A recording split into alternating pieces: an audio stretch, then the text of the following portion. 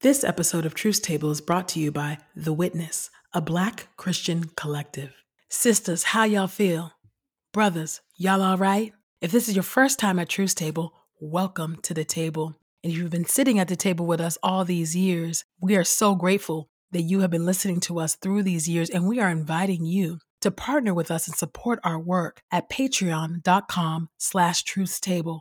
Now pull up a chair and have a seat at the table with us. Hey y'all, welcome to Truth Table, Midwives and Culture for Grace and Truth. I'm Michae'l. And I'm Christina. This table is built by Black women and for Black women. So welcome to the table, C. How you doing, girl? I am doing, and guess what? We had a recording earlier today. Yeah, and we did. We never. It's very rare that we color coordinate, Kevin. It's very rare that we do this. But look, it is Yellow's Day. Today is Yellow Day, National Yellow Day. In yellow. This was not planned, y'all. It was not. So yes, and this is one of my many tank tops that I have about 15 colors of for the summer. Right. I purchased a summer wardrobe, which is multiple tank tops, shorts, and stretch pants. So if you see me out and about in these streets, I only have two modes: tank top mode, or we're somewhere fancy smancy. So that is so funny. Yes, as I was putting on this top, I was thinking about Coco Sunshine. There you go. There you Sunshine. And I really did this for our special guest, okay? Because hello, and she is indeed a very special guest. Yeah, because it's a Black woman rising episode. Come on. So it's giving Phoenix rising from the ashes. Get up. Is the energy I'm on. That's right. Yellow was right. And so, y'all, we are so happy and excited to have, first of all, our first Black Woman Rising episode of the season. Come on. And to have, oh my goodness, none other than the prolific, legendary, amazing, award-winning. We'll get into that. Multiple award-winning. Actually, yeah, multiple, because I don't want to leave one out. With the Bankhead bounce. Don't worry, I'll get to the bio because I don't want to leave out awards out because you don't want so many. Award-winning, Super Zeta, our sister. Come on. Tracey Michelle Lewis-Giggetts is at the table. Welcome to the table, sister. Hey, friends. Hey, y'all. You know, yellow's the color of joy. Yes, it is. Yes, it is. Joy. And not just any joy. Black joy. Black joy. Stories of resistance, resilience, and restoration. This book that won in 2023 NAACP Image Award. Yes. Not only a nomination, but an award. Won it. Put some respect on it. Okay. Put some respect on it. Has the statue behind her shoulder right now. You remember that? You remember when they did the versus battle and Babyface had his statue and all his things. I feel like y'all need to watch this episode because y'all need to see all the things. You gotta see the things. All the things surrounded.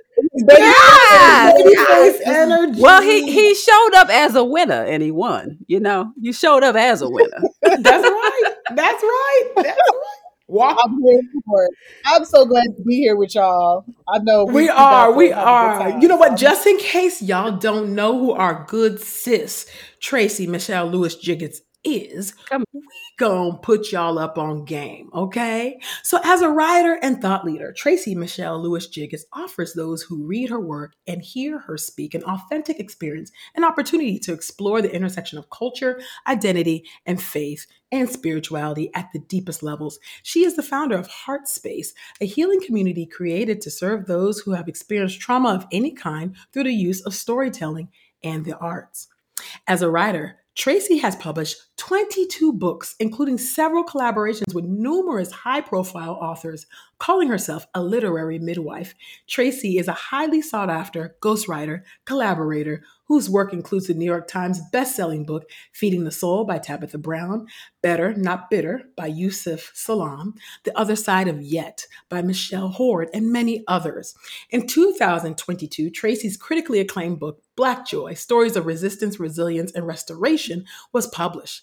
Black Joy won the 2023 NAACP Image Award for Outstanding Literary Work Instructional and has received rave reviews from celebrities like Kerry Washington, literary authors like Kiese Laban and Disha Filial, and media outlets like Good Morning America, Essence Magazine, and USA Today. Tracey's most recent book, Then They Came From Mine, Healing from the Trauma of Racial Violence, examines the source and impact of racial violence against Black people in all its forms and offers a blueprint for the way the Christian church can help facilitate healing. Then They Came From Mine has won the 2023 Wilbur Award, the highest honor given by the Religion Communicators Council for excellence in the communication of religious issues, values, and themes in public secular media. Welcome to the table, award-winning author Tracey Michelle Lewis-Giggetts. My goodness. I'm so glad to be at the table and to talk to my sisters and my friends and the leaders that you all are. I am. We are grateful for you. I mean, I was teasing you before we came on. I was like, "How does it feel to be God's favorite with all these awards?" I really don't want you to answer that though. No, but and just sprinkle the anointing. Sprinkle the anointing. Sprinkle it. Sprinkle me, man. It's hard. It's hard when you're reading the bio and you read that stuff. I think I am still in a space of trying to own the work, and to accept that this has been the journey and this is what I've done. So it's a little, there's a little discomfort in my body. But then there's also like, creeping in, there's like, I did. So there's this balance, this tension that I'm going back and forth in my body when I hear that. But I am beyond anything else is gratitude. Well, we hear that, and I get that on a personal level. I feel like I understand that feeling, and I'm not a person who would typically toot my own horn, but I am a woman who was raised and socialized to cheer other women on, and you are very easy to cheer on, Tracey. Yes. We love to see you shine. So we're so excited to, introduce more of our audience to you that don't already know you. I have a question for you just to get us started. And the way it just dropped into my mind is very simply put, but it is why, Tracey, of the many, many things that you can do, and I've had the pleasure of getting to know you, why are you an author?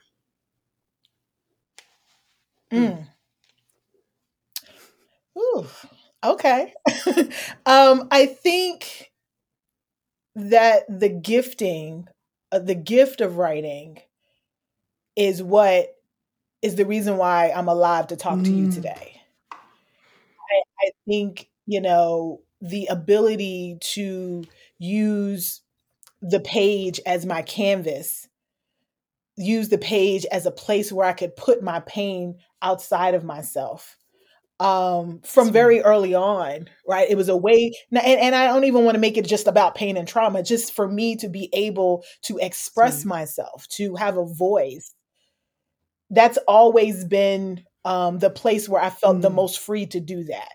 And I think God has used that to not only form me, right? But to also be a light to other people who maybe have similar stories or maybe can, something I say may resonate with them. So I think I am even more than an author, just a storyteller, right? Like I'm a writer and a storyteller, and there are stories that keep coming that I think I'm given in order to help not only just myself, but also to help other people feel safe or feel heard or feel seen. And that is both the gift and the ministry, right? Like they increasingly, as I get older, they're kind of intertwined. But I think at the core, I'm a writer, I'm an author, I'm a storyteller, because that's what saved my life. And that is what continues to be the place where I can be most myself on the page. I love that. I love how you talk about, and you even have heart space as a place where you believe that storytelling, can help to heal us from the traumas and the things that we've Yeah. experienced. I would love for you to talk about, as a woman of faith, a woman of Christian faith. I would love for you to talk about Jesus's storytelling, and how Jesus's Mhm. storytelling, his parables and things have also shaped and informed your own passion for storytelling in the ways you have experienced healing and witness healing Mhm. through storytelling. Because I think sometimes that can be Yeah. abstract for people. Can you break that down for folks? Right. Sure. Yeah, I think, I've always believed and always known that there is power in story, right? Like the beautiful thing about language and the crafting of words is that it can, I don't know, target is not the word that I'm thinking of, but it can reach, I think, a place in us that other forms and other things cannot, right? Or does it differently, I should say. And so what I love about Jesus and the parables is that it met people where they were.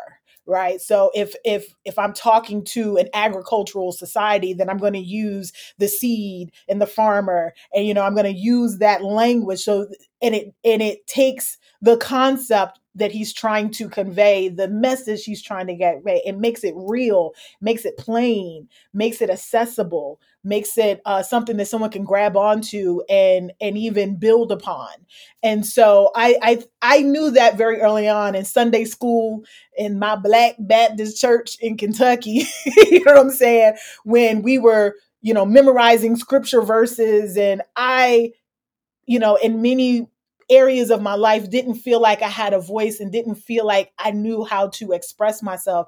I looked at these stories that I was learning in Sunday school, and I'm like, okay, I can tell this story that I want to tell for school or whatever in a particular way and get a message out, even if the person on the other end doesn't understand my particular experience. I can get the message to them in a particular way, using metaphor, using, analogies, using all of these tools of the trade. So and seriously, like that was very early on for me where I recognized the power of it.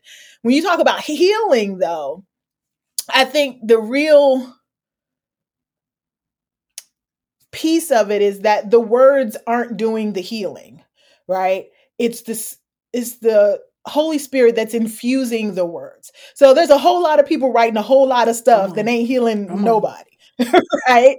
And so the truth of the matter is that it's not the how I manipulate the words on the page, is I think the spirit Mm. in which it's written.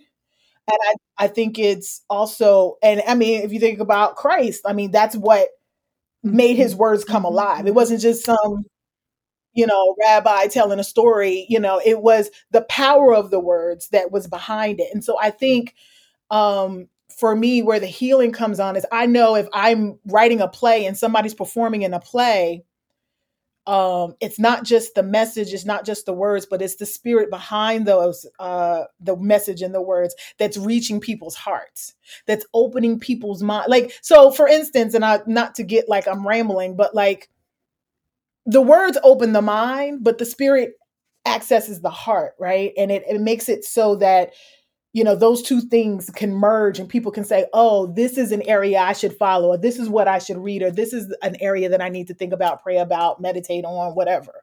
Right. So I've seen art change people's lives. Right. Black Joy, I've had people write me and say to me, I wish I could show you how wrinkled these pages are because of my tears.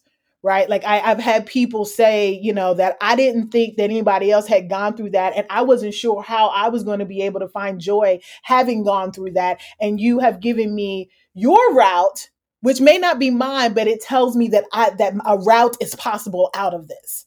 Right. And so I think I've seen it time and time again. And I mean, I know you guys know, right? Like, that you can watch a movie, watch a film, hear a story, write a film, hear music, right? And the words just capture you in a way and open something up in you that allows you to begin to do the healing work. So I think what this does is it helps you to begin to get on the road toward healing, whatever that might look like.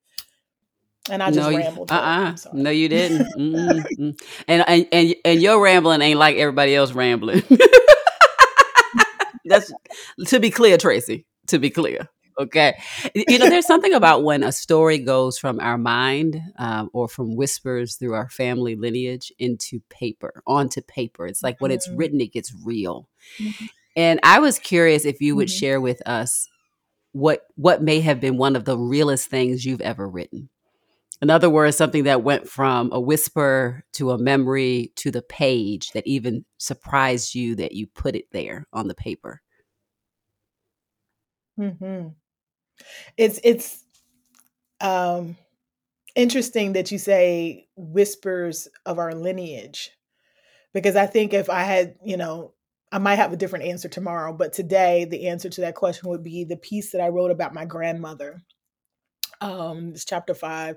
I got dreams to remember Granny. Because I think when I was writing it, my mind was saying, girl, you don't remember what happened when you was 2 or 3 years old. How you gonna remember that, right?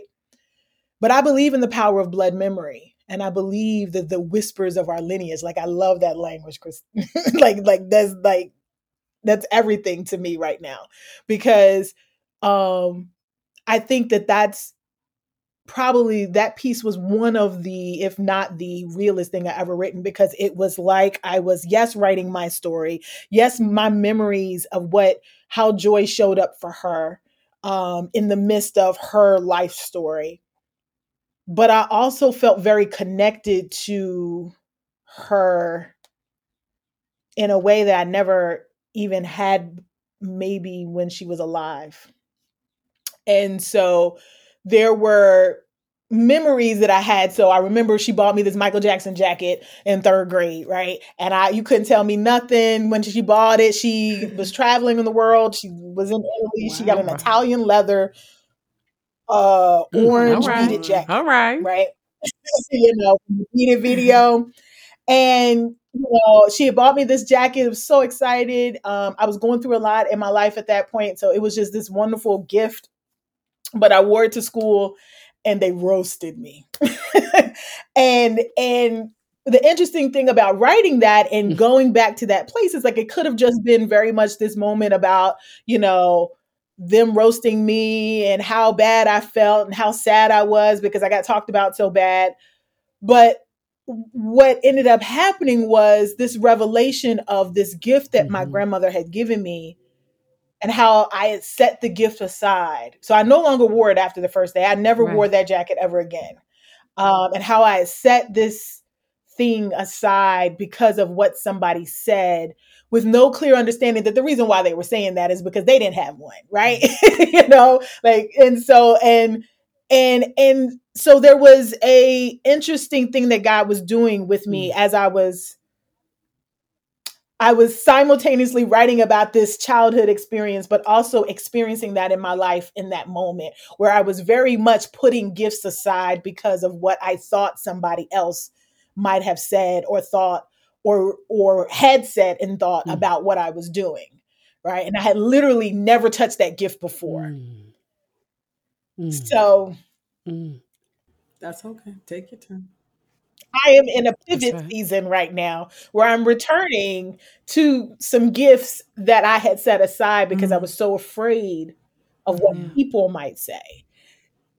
That's what I mean by the healing power of words and words Mm. becoming real is that I was simply writing a story about my granny and her and who she was, and that memory came up and I decided to share that. But in the midst of that there was something that was being Mhm. delivered to Mhm. me through the whispers of her, through my own experience that was being delivered to 47, almost 48-year-old Mm. Tracey today. Or I guess at that time when I was writing it, 45, 46-year-old Tracey, in that moment. And so that's probably the piece that I think is realist. Plus, I just feel like whenever we are writing about our ancestors and particularly our grandmamas and our great grandmamas, there is a transference of something. I can't explain it. It is above my pay grade to explain it, but there is a transference of knowledge and revelation and love and through memory that I think happens. And I'd never experienced that before in any of my other writing. I'd kept it very surface up until the point that I wrote that essay. And actually, that essay broke open the book for me. Because I had been writing, it's a collection of essays. So I'd been writing kind of like these essays in pieces. But that experience broke open. It's like, no, this is what these essays need to do. This is what this book needs to be. And so it kind of changed everything that I'd written after that. You give so much in your very presence and in your words. You give so much. I just want to say that out loud. You are such a giver. And even in unpacking that, the meta process of that story for us, it's a gift. It's a gift. And I'm reflecting on, what it would mean. I mean, every piece of that story, obviously your grandmother's gift, you wearing the jacket, but the people at school, the words that we say, the way that we are afraid of other people's gifts. We don't know what to do with them. And the way that we use shame and humor and immaturity. But there's just such richness in what you share. And I think it helps us to connect dots. Even if it's not our story, it makes us want to go into our own story. I mean, and I think that's what an exceptional author is able to do.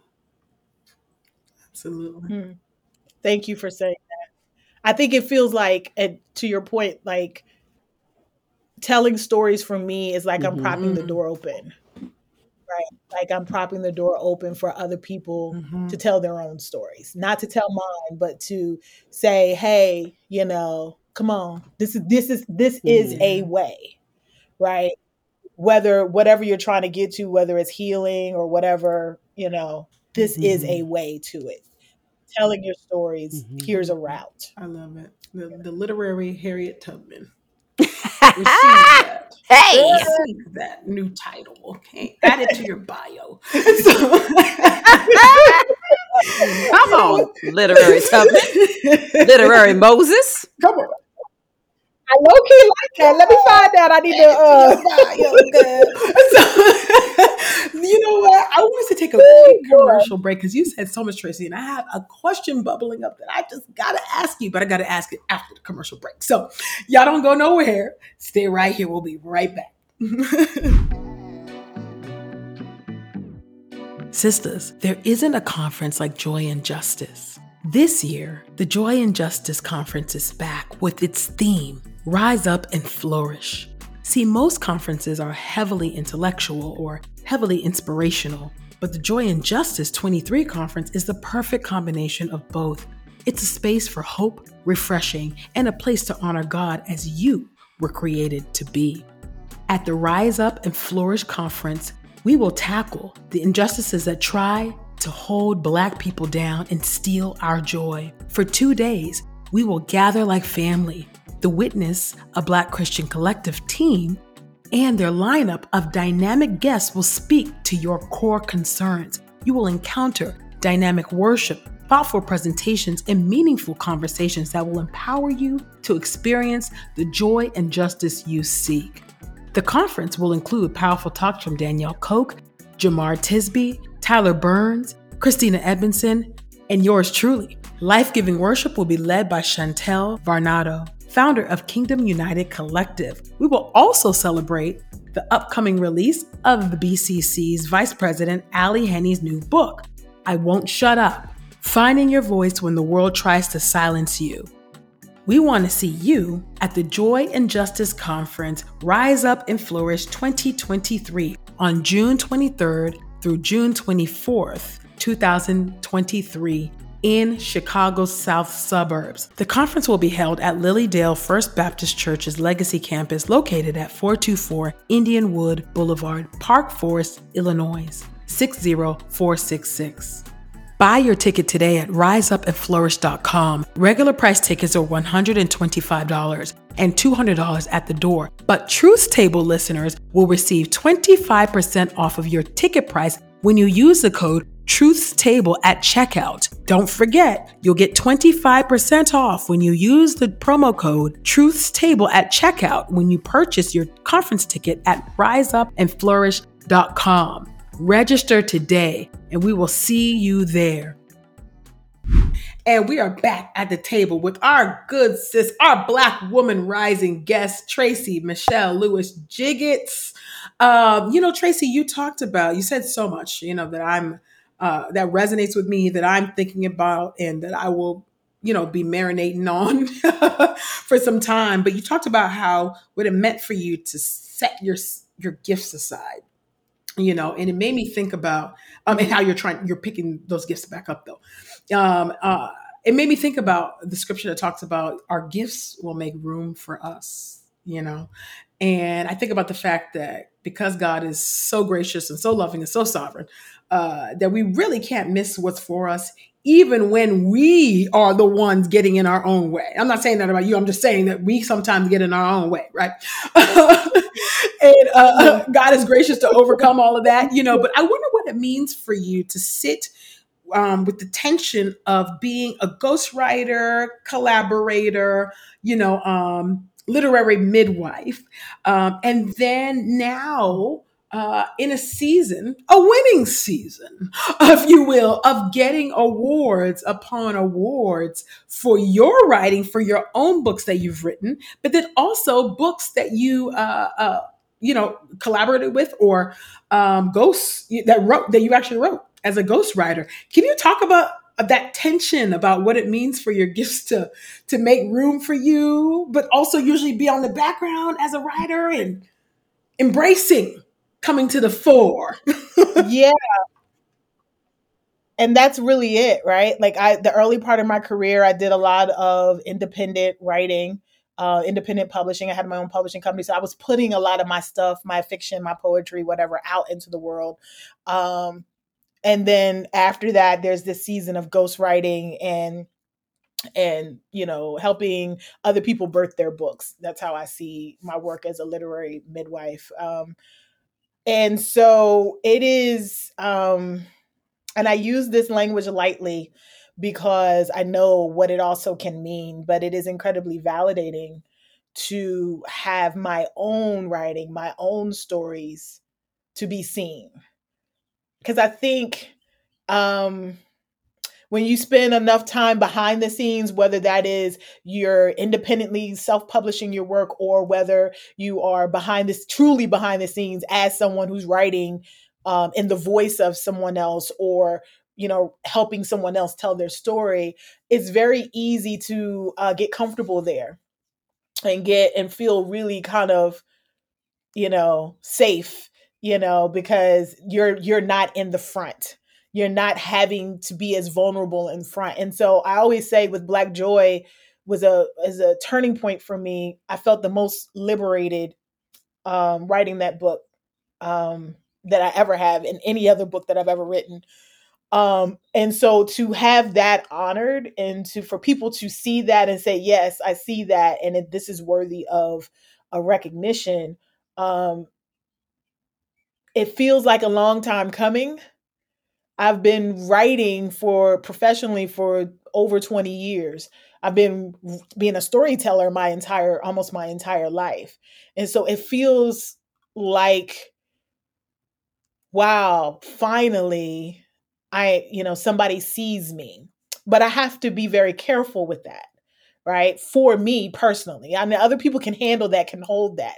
For me personally, as someone who grew up defining herself by output and productivity and what people said, and doing things to get that feedback from people, I have to be very careful that I don't allow the validation, the NAACP Image Award, the Wilbur Award, any award, anything that comes forward, not allow that to be what I measure myself, my value, or the value of my work by, right? It's incredibly important that I maintain some distance from that. So that's the reason why I think also, like, there's a part of me that wants to pop my collar and be like, I've yeah, been about time. Y'all just now I've seeing been me. I've been here, you know? And then there's the other side that's like, and that's like chill, right?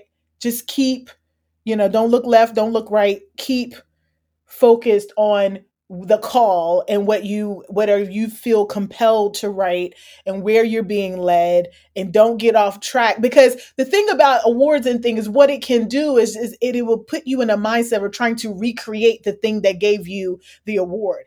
And it's entirely possible. It's not even just entirely possible, it is very real for me right now that the next thing I write is going to be very different, right? And so if I try to recreate Black Joy or Then They Came for Mine, I'm off track, right? Like I'm over here and God was like, oh, so because they gave you that, because you now seen by these people, you trying to recreate that over and over again when I have you doing a new thing now, right? And you're going to have to be okay with doing a new thing. And maybe you get awards for the new thing or maybe you don't, but this is the next thing for you to do. And so I think I'm a work in progress when it comes to living in that tension of, because I also have a lot of bad theology from, you know, places that said you've got to be small. Don't, you're getting too big for your britches. Who do you think you are? Like I have a lot of that language in my head that makes me want to say, not,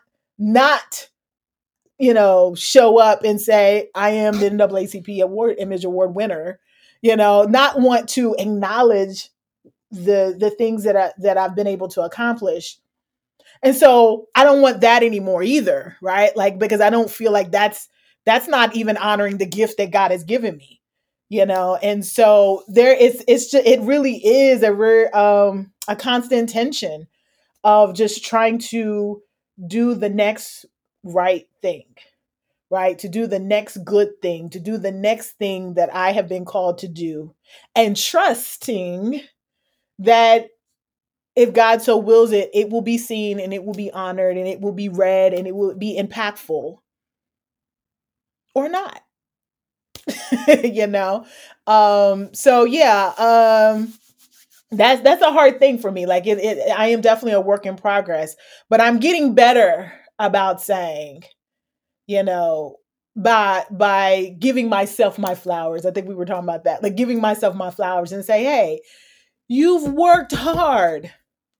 This is, this is seeds that are being like were planted years ago. Like this, most people would have probably walked away from writing and got a good job with good benefits, you know what I'm saying? And not continued on this route. So, it's okay to say, hey, this is my harvest for the seeds planted. At the same time, I don't want it to get me off track. Right. It's like, everybody back in the day when everybody was doing the vampire books, right? Like we had all Twilight and all of those books. And so then everybody else started writing vampire books because that was what was selling and that was what was most successful. Right. But half of them people wasn't called to write the vampire books. The people who were called to write the vampire books, I don't know if anybody's ever called to write a vampire book, but if whoever felt compelled to do that, they were successful because they were in alignment with what they were supposed to be doing. And, the people who were just jumping on the bandwagon or just seeing that, okay, this is a route that's successful, but that wasn't their route to take, we got flooded with vampire books that we didn't need. Right. And I don't want to be part of that. I don't want to get off track. The next book that I'm working on, well, technically not the next. I do have a Black Joy journal that's coming out, so that's part of Black Joy. But the next book that I have that's percolating in my brain right now is different, and it's going to talk about something different, and it's something that I feel like is either going to work or it's not, but it is the thing that God is calling me to write next. And I could try to recreate a Black Joy or Then They Came for Mine, and it's not going to work. When you were talking, I was thinking about how in the world of social media influencers, how people will look at how many likes they get and how many reposts and how many shares, and literally build out their weekly or monthly plan, right? Of, okay, this is what moves, this is what sells, more of this, less of that. And they end up shaping a persona that might be really incongruent or very different from who they actually are, but it's the one that is validated. It's the one that sells. It's the one that gets Yeah. amplified, and who they really are gets Yeah. lost. And when they reintroduce that person again, then they experience sometimes the rejection of the real themselves again, right? Because they had sold people something else. As I was thinking of that as you were speaking about how important it is to show up as ourselves. It's who we actually are. Yeah. We have to separate.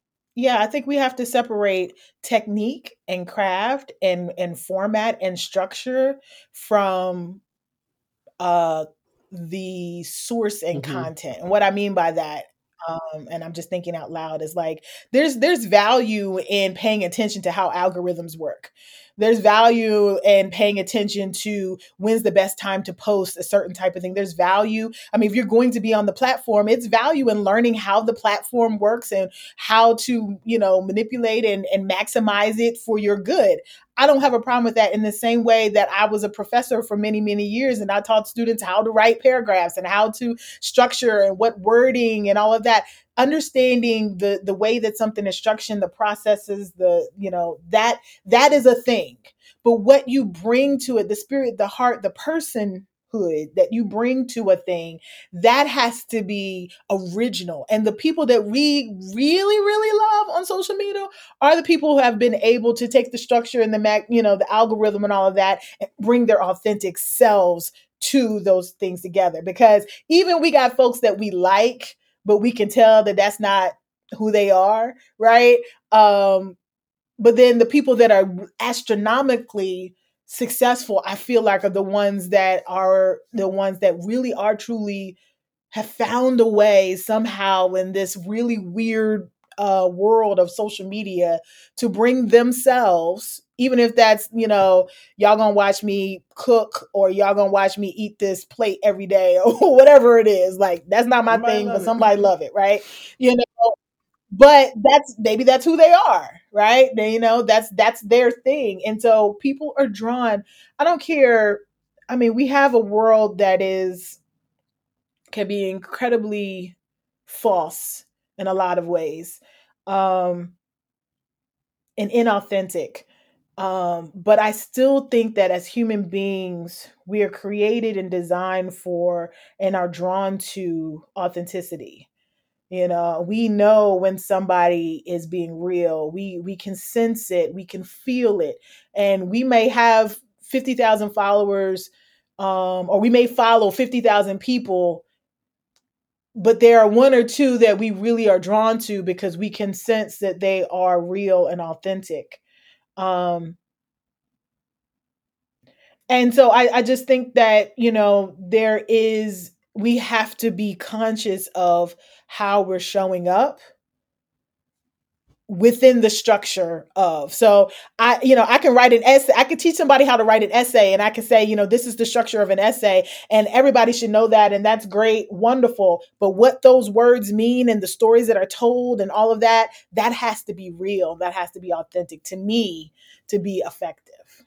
I would hope that that would make it effective and Hmm. successful. So the wisdom of knowing the system that we're working in, but showing up as our real selves in that, um, That's right. and managing it. I, Right. I well, you share with us about the story of your grandmother and the leather coat, and I begin to think about what is the story that you want to be told about you.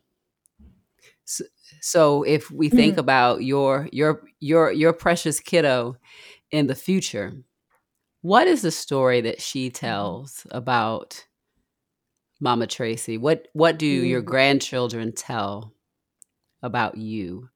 Um, Mhm. That is a work in progress. I would hope that my daughter would be able to express just how much that no matter what she was going through, how she was feeling, ups, downs, whatever, that my love never faltered.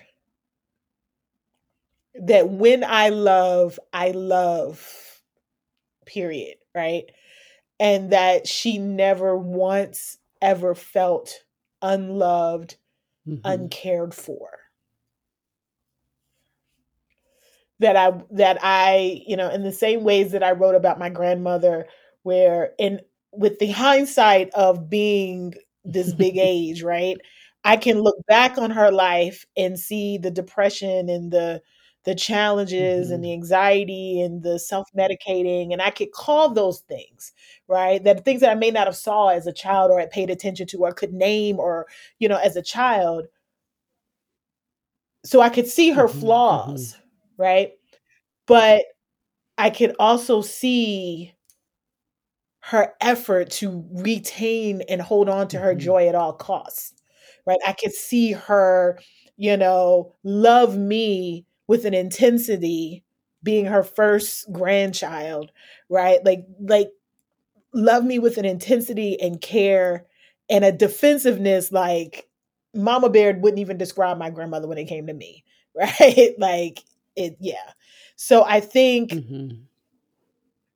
I would hope that my daughter and my future grandchildren would just know me by my love, um, that I'm flawed, that I work too much, that I wrestle with some of the same things that she wrestles with,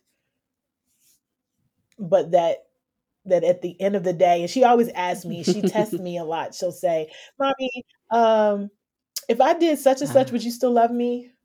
And it'd be real like horrible things. Like if I, murdered the president or if I like really like ma'am.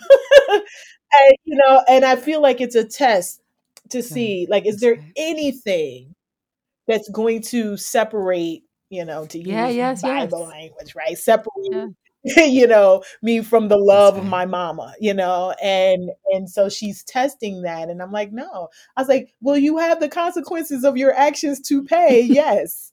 Will mommy ever stop loving you? No. And so those two things can be true. You can go to jail for murdering the president, and mommy can still love you deeply and with her whole heart. And those two things can be true. So that's a question I'm going to be thinking about, I think, for a while. Thank you, Doc. You are very welcome. I imagine it is the strength of your love that causes her to even be able to ask that question. I pray it's so. As well. Amen. And it is so, and it is so, So, I when I was thinking about, your work as a writer and what it takes to write, at least for me to write. My word. I mean, like perfect conditions, near perfect conditions in order for me to write. So you are privileged. You're privileged. I'm like, I need quiet. I mean, I really wish I was somebody that could actually write with noise in the background and music. It would make my life much easier. But unfortunately, I get, because I love music so much, I get caught up in the rapture of the music. So I can't Come on, Anita. Come on, Anita. Caught up in the rapture of the music, of the tunes. I just can't stop moving. The Afro beats. Yes, Tracey, you were talking about how kind of like, just when you were talking about your love, for your daughter and what you want her to remember you by or say about you. You said I heard it and you said subtly, like, I work too much, and I'm curious about, not just work-life balance, but I'm actually curious about the conditions that are necessary for you to write. Writing is not your typical profession, right? And so I would imagine, and from my own experience, it does take, a particular support system. It does take a particular, Yeah. lifestyle and setup in order for you to write and write from the depths of the soul Yeah. to the degree that you do.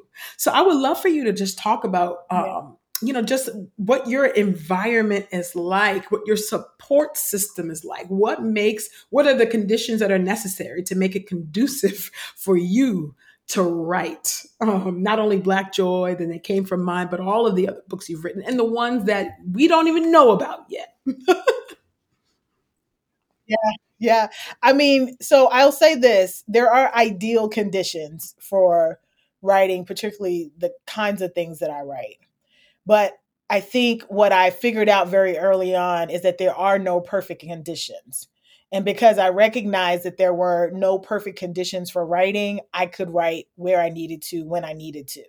And so it's only been within recent years that I've been able to create space for myself that would sort of kind of give me the ideal conditions.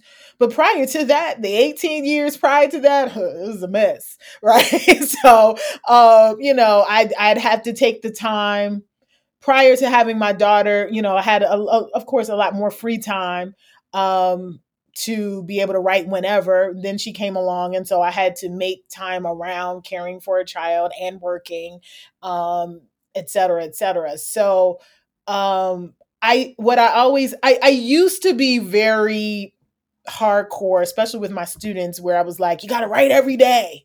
If you don't write every day, then, who are you? Right. Like, like you don't call yourself a writer, They then are this is what you're they are going to bring, Christina. That's who they They are are. Christina and Kemeny. That's right. That's who you are. Although I think I Welcome. do need that tough love Join instructor, us. Tracey. So that's fine. Continue to talk to yeah, me that way. I feel like I mean, that's where I was. I mean, very, in church language, legalistic Yes. with my writing process, right?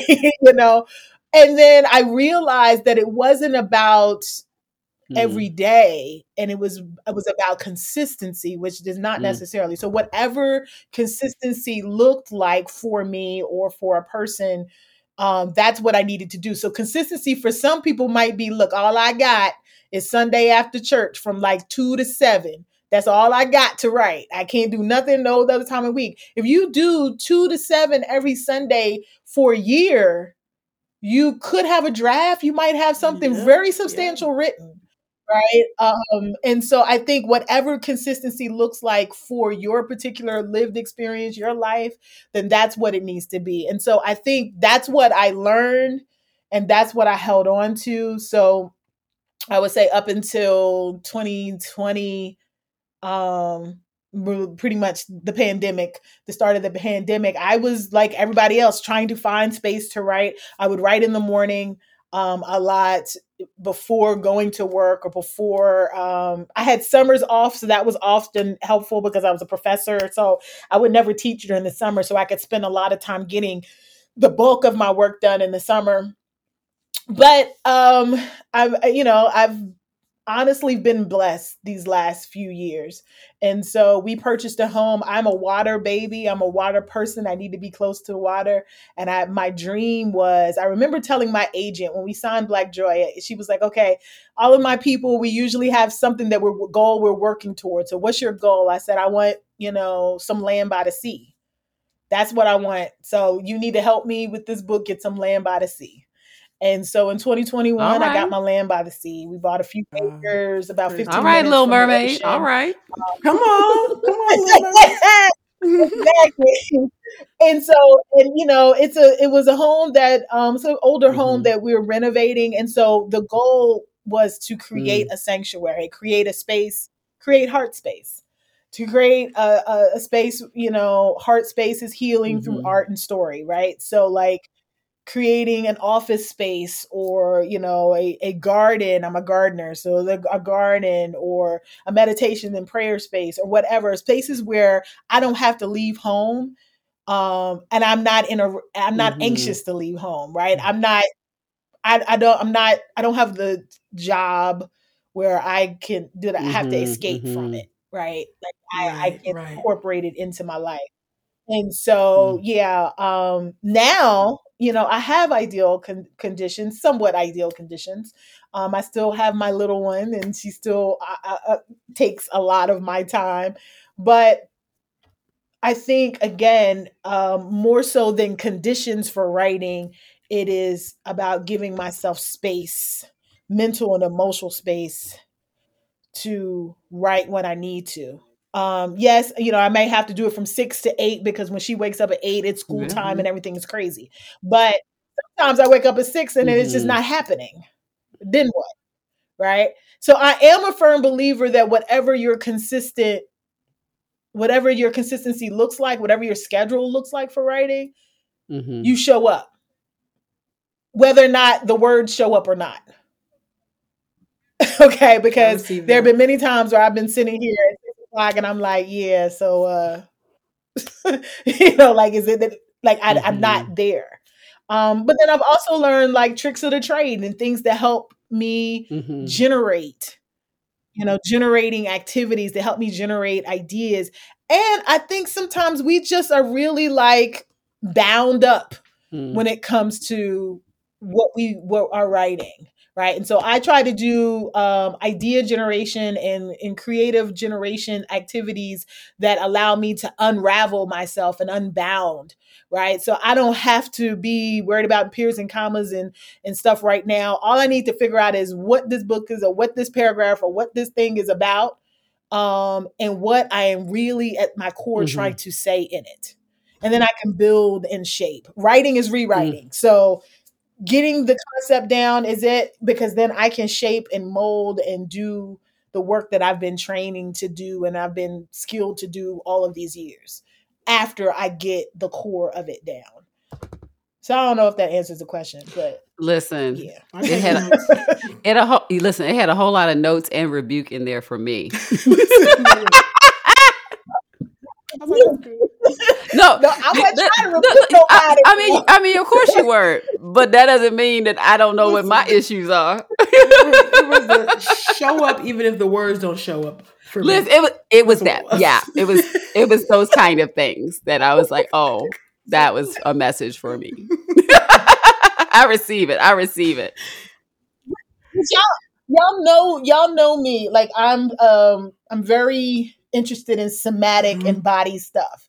And so what I realized in studying that was that when you show up, when you tell your body that this is where we gonna be at this time, and whether or not the words are coming or you're flowing or you're in the zone or not, your body begins to, and your mind and your brain and your heart begins to say, this is where we supposed to be, right? Like it begins to align with that. And then you'll find you'll have less moments where the words are not showing up, because there's an expectation that you're setting in your spirit, in your mind, in your body, right? That if it's 7 o'clock on Tuesday, that's when when you set that expectation, your body begins to show up. Your mind begins to show up, and they get online, right? For what the task is. And it doesn't mean that what you put out is going to be great. And I think some of that is that self-editing that we do, right? Like, we're so worried about making it perfect before it ever hits the page. Like, nah, let's perfect on the back end. Right? But get it down on the page first. If you can't perfect a blank page, you just can't. Like, the blank page can't be perfected. Listen, we cannot control our own thoughts, but can you get your body where your body is supposed to be? And the thoughts will come on board eventually. When you show up, the gifts are in the room. Show up. I'm a witness. Let me go get back to the gym immediately. Now that's where I show up. See, listen. Okay, like, now that's where I show up. Tracey, I feel like what you said applies to all matters of life. Maybe. Well, listen, we are already beginning our process of cackling. And so we are switching gears and moving into what we call force fun here at Truth's Table, where we get an opportunity to get to know you in a whole new way. Okay, as you make some declarations, because these are very spicy and important questions that the people want to know and answer to. And the very first one that I'm gonna kick over to Kimberly is a game that we call One's Gotta Go. One gotta go. Oh yeah. Oh yeah. These are gonna be the hardest questions of the whole interview. So just be ye ready. Okay. One gotta go. Aretha, Whitney, Shaka, Anita. One gotta go. Oh man, y'all just we ain't right. It's Truth's Table over here. It's a moment of truth. I don't want none of them to go. Of course not.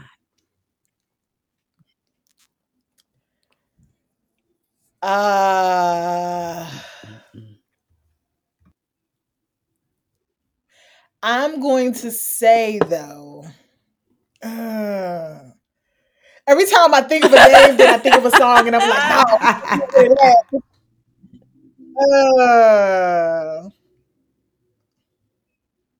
I also got to worry about whose book I might be writing. Y'all. I forgot about that.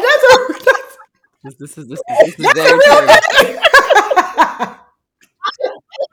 I should probably just say, either Aretha or Whitney, because I know I ain't write their book. That's true. But actually, I'm gonna say Shaka. Okay, and why? Yeah, I don't know. I just feel like anybody who cleaned house on Saturday morning needs Anita.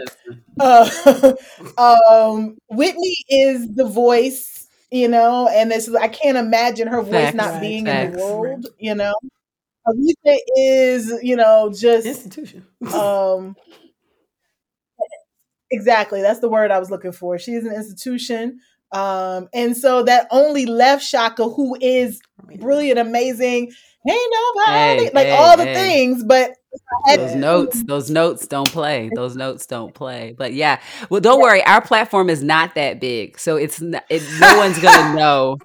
We're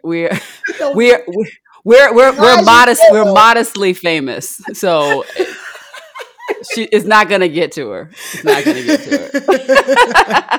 Now I've got a question to you. People who listen to the show, they know this. They know that I am a Marvel fan. I'm a sci-fi fan. All the things. I'm not into the vampires as we talked about earlier, but many other things I roll with. And so my question is about superpowers. Right. If you could select your superpower, besides being an award-winning author, if you could select another superpower, Tracey, what would that superpower be and why?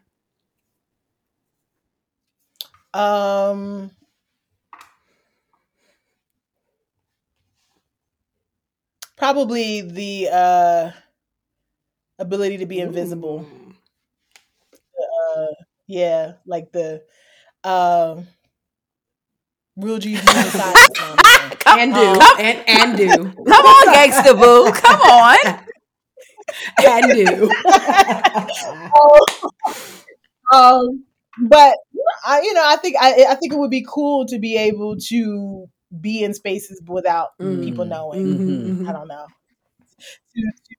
To hear without hearing. Or without being seen. Now, this is my follow-up question, which is me flipping the script on Force Fun. But is that so much so that you can observe, or so that you will not be observed? Uh-oh. Here we go. Jesus. I'm gonna leave it on the table and keep going, because we watching you, Tracey. We watching you blow up. You famous. Yes.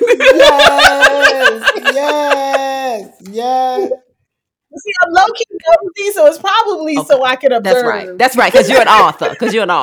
Listen. Because the industry is shady. Listen.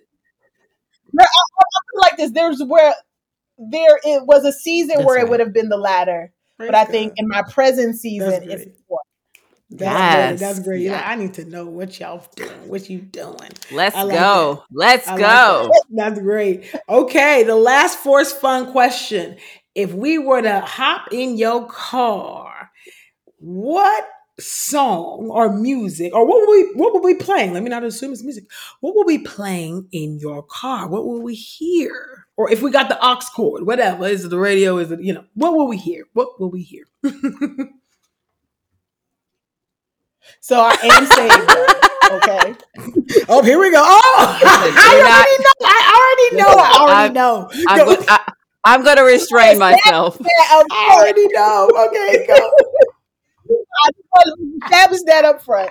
And the thing is that I listen across Yep. multiple genres. Yes. So you might get everything from Beyonce to a little old school 90s I hip mean, hop hello. to Mhm. gospel. Probably the gospel realm would be older school, like 80s, Mm-hmm. Right. 90s gospel. Yep.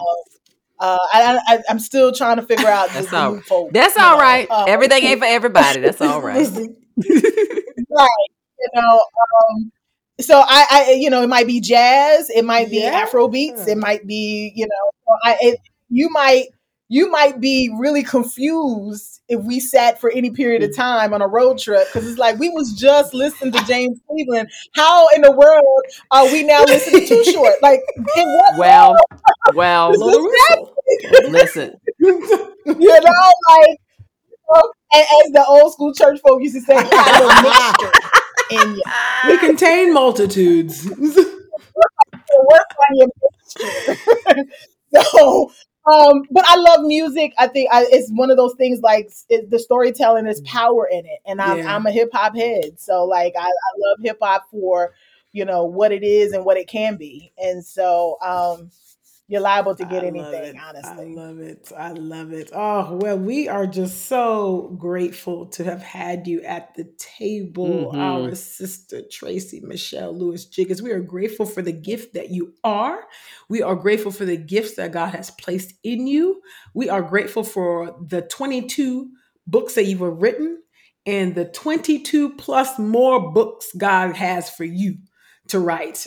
On top of who knows what the other Yes. gifts and projects that God has in store for you. Eyes have not Yes. seen, ears have not heard what God has in store for Yes. Tracey The Michelle screenplays, Lewis-Giggetts. all of it. All of it. Mhm. Yes. All of it. All of it. Yes, thank thank y'all so much. I love y'all so much. Y'all don't even know. I pray for y'all daily, and I'm just so grateful for your platform. And I ain't never trying to hear our platform ain't that big because where God is about to Amen. take this thing, Mm. your eyes Mm. ain't seen, right? Like, so I expect that I will be having people in the next year or two questioning my salvation as a result of where your platform is going. That's all right because King Jesus holds you in the palm of his King Right. hand. Jesus got you. He's your Right. avenger. And guess what? And we gonna ride out. We will stand in the gap. Don't y'all call our sister nothing. Don't get me started. Listen, Don't get me triggered, started. triggered, Listen, triggered. I'm using my tools. I'm self-regulating right now. I almost got triggered again. Okay. So I know. Like, stop let's not calling call people people names. names. Keep Stop calling going. people names. Keep going. Anyway, Keep going. Tracey, we're so glad to have had you at this table. And of course, we want to thank our sisters for taking a seat at the table with us this week. Let's keep the conversation going. Tweet us your thoughts or DM us your thoughts or send a message on Facebook Messenger about your thoughts about her Black Woman Rising with Tracey Michelle Lewis-Giggetts. And you can use the hashtag Truth Table. And Black women, did y'all know we have a Black Women's Facebook discipleship group? Well, we do. So make sure you follow Truth Table on Facebook and answer all the entry questions. Invite your homegirls too. Follow us on the social media streets, Twitter, Instagram, and Facebook. And you can email us your thoughts at asktruthstable@gmail.com. Don't forget to rate and review the show on iTunes and subscribe on your favorite podcast player. Truth Table has a Patreon account, so y'all can send your love offerings to patreon.com/truthstable or you can bless us at our PayPal, which is paypal.me/truthstable. Truth Table's audio producer is Joshua Heath. Our video producer is Daryl Bradford, and Truth Table's executive producers and hosts are Kemini Uwan and Christina Edmondson. We'll see you soon on the next Truth Table. Bye, y'all.